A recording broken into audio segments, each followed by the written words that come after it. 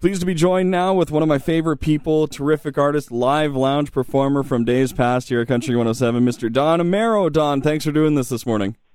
Pleasure, man. How you guys doing? You know what? We're doing well. Certain things, the restrictions have lightened up, so the mood has kind of lightened up. Do you have a similar feeling where you are right now? Yeah, it's there's a bit of a calm, I think, that comes with that too, and obviously people wanting to kind of ease into that idea. I mean, at least around here, my family and friends, we're all kind of like, we're tiptoeing towards the ease of it all because, at the end of the day, we don't want to drop our guard too much and find ourselves in a sticky situation, I guess. Yeah, it seems that's kind of the name of the game, just cautious optimism, which is a good name for an album just down the road, throwing that out there. I'll make a note.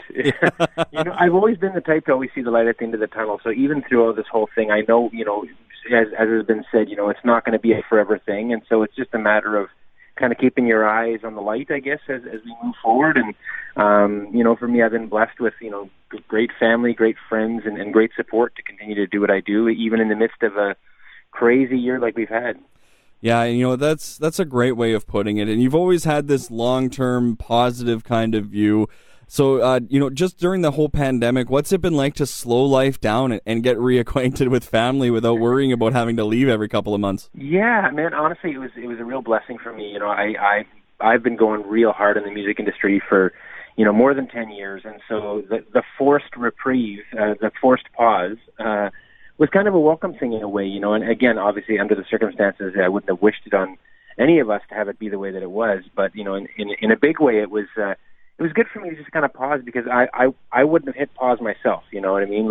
And in some ways, I think, you can look at it as a glass half full or half empty, and I kind of took the situation for what it was and thought, you know what, here's an opportunity for me to be home and be consistently dad and husband and take on projects at home that maybe I've been putting off. So I guess, it really afforded me an opportunity to do those things. And again, it was not something I would ever wish, but it was, and I kind of tried to do the best to make the most of it.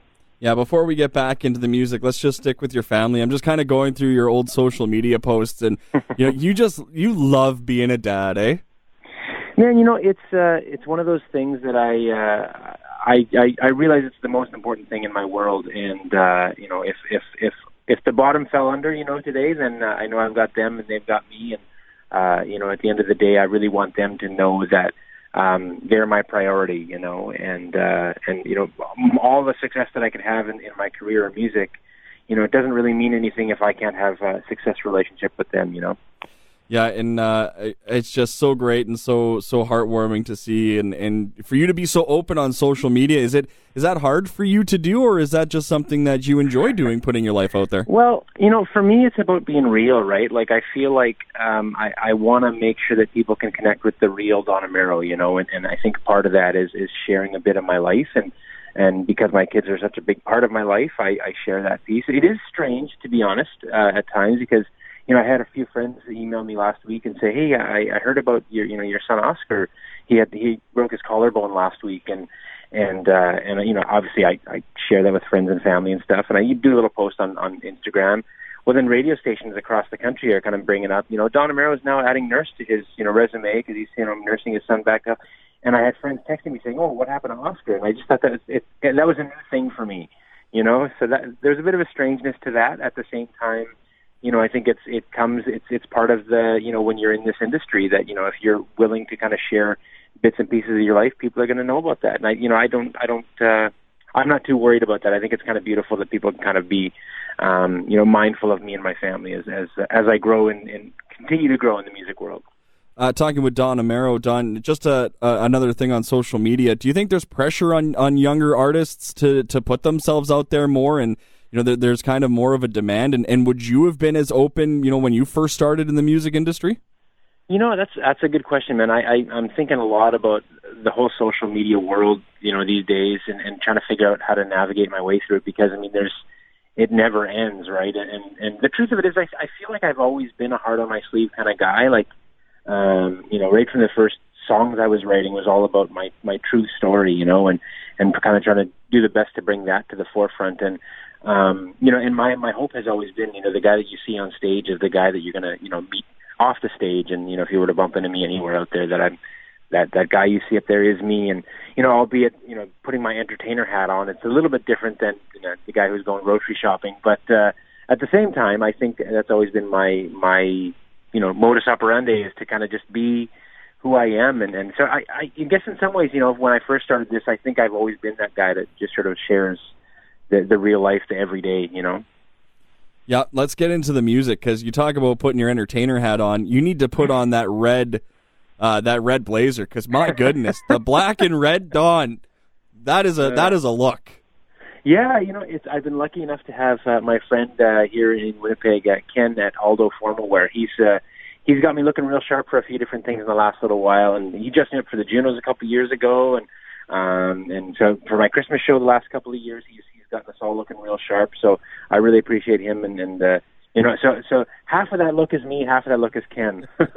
Well, it's a stark difference between the promo for A Date with Don, which we'll talk in a second, but the video you posted of you in bed, the stark difference between the styles. You can tell Very when you're different, left alone, eh? Yeah. Oh, yeah. If I'm left alone to my devices, then things get weird.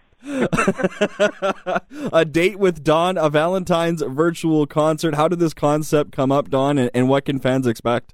Yeah, I had a friend of mine email me a couple of weeks ago saying, hey, look, everybody's going to be home anyways, and nobody's out for a date. Why don't you put on a Valentine's show? And I got to thinking, that's not a bad idea.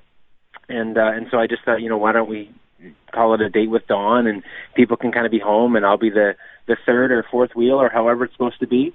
And just kind of a night of, love songs, and it's just a solo show for the first half, and then I'm inviting my friends Noah Dirksen and Rihanna Ray Sage to join me for the second half as a bit of a stories and song circle time with them, and I think it's going to be a fantastic night of music and stories and laughs as always, and and it's presented by the Top of the Country Sirius XM competition I'm in as well, so it's a lot of people coming together to make this thing a real good night for people to stay in and have a date night. And how can people get tickets and learn more about A Date with Don?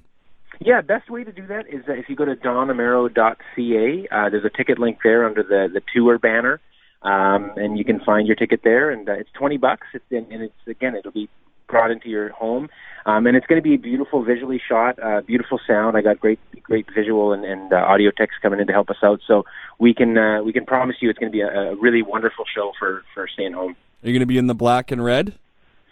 I'll be in something special. I don't know if it'll be that exact one, but I do have an idea in mind, and I'm going to go down and see my buddy Ken again, and hopefully he can help me out. Oh, I can't wait. We got a couple more minutes with you here. Let's get into some of the music side of things. Have you been working on new music? Have you taken some time to even hunker down even more when it comes to doing the music? Yeah, it's been interesting. So we with the label last year, MDM Recordings, we put out an EP called The Next Chapter. The funny thing is, leading up to the release, we had already put out 4 of the 7 songs on there.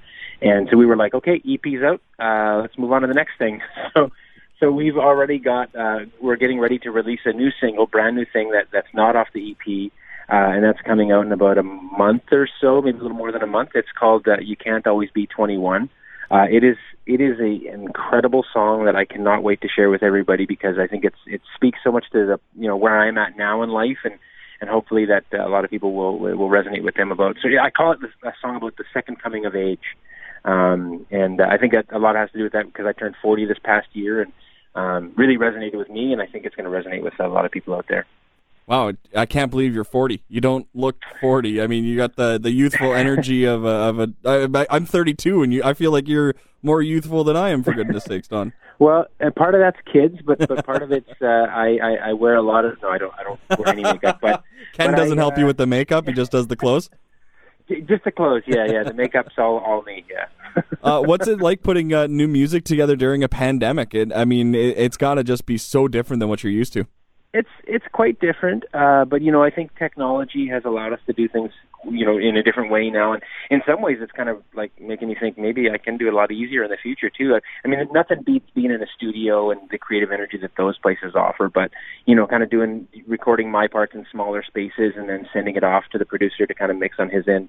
I mean, it's cool, but there's absolutely a different energy going in the studio. So I mean, it's nice to be able to do it this way, but I can't wait to kind of get back and and doing the real studio vibe, in the near future. I really wonder how this is going to change music long term, like you said, because do you feel like you're more hands on with your own parts than maybe you would be if you were in a studio?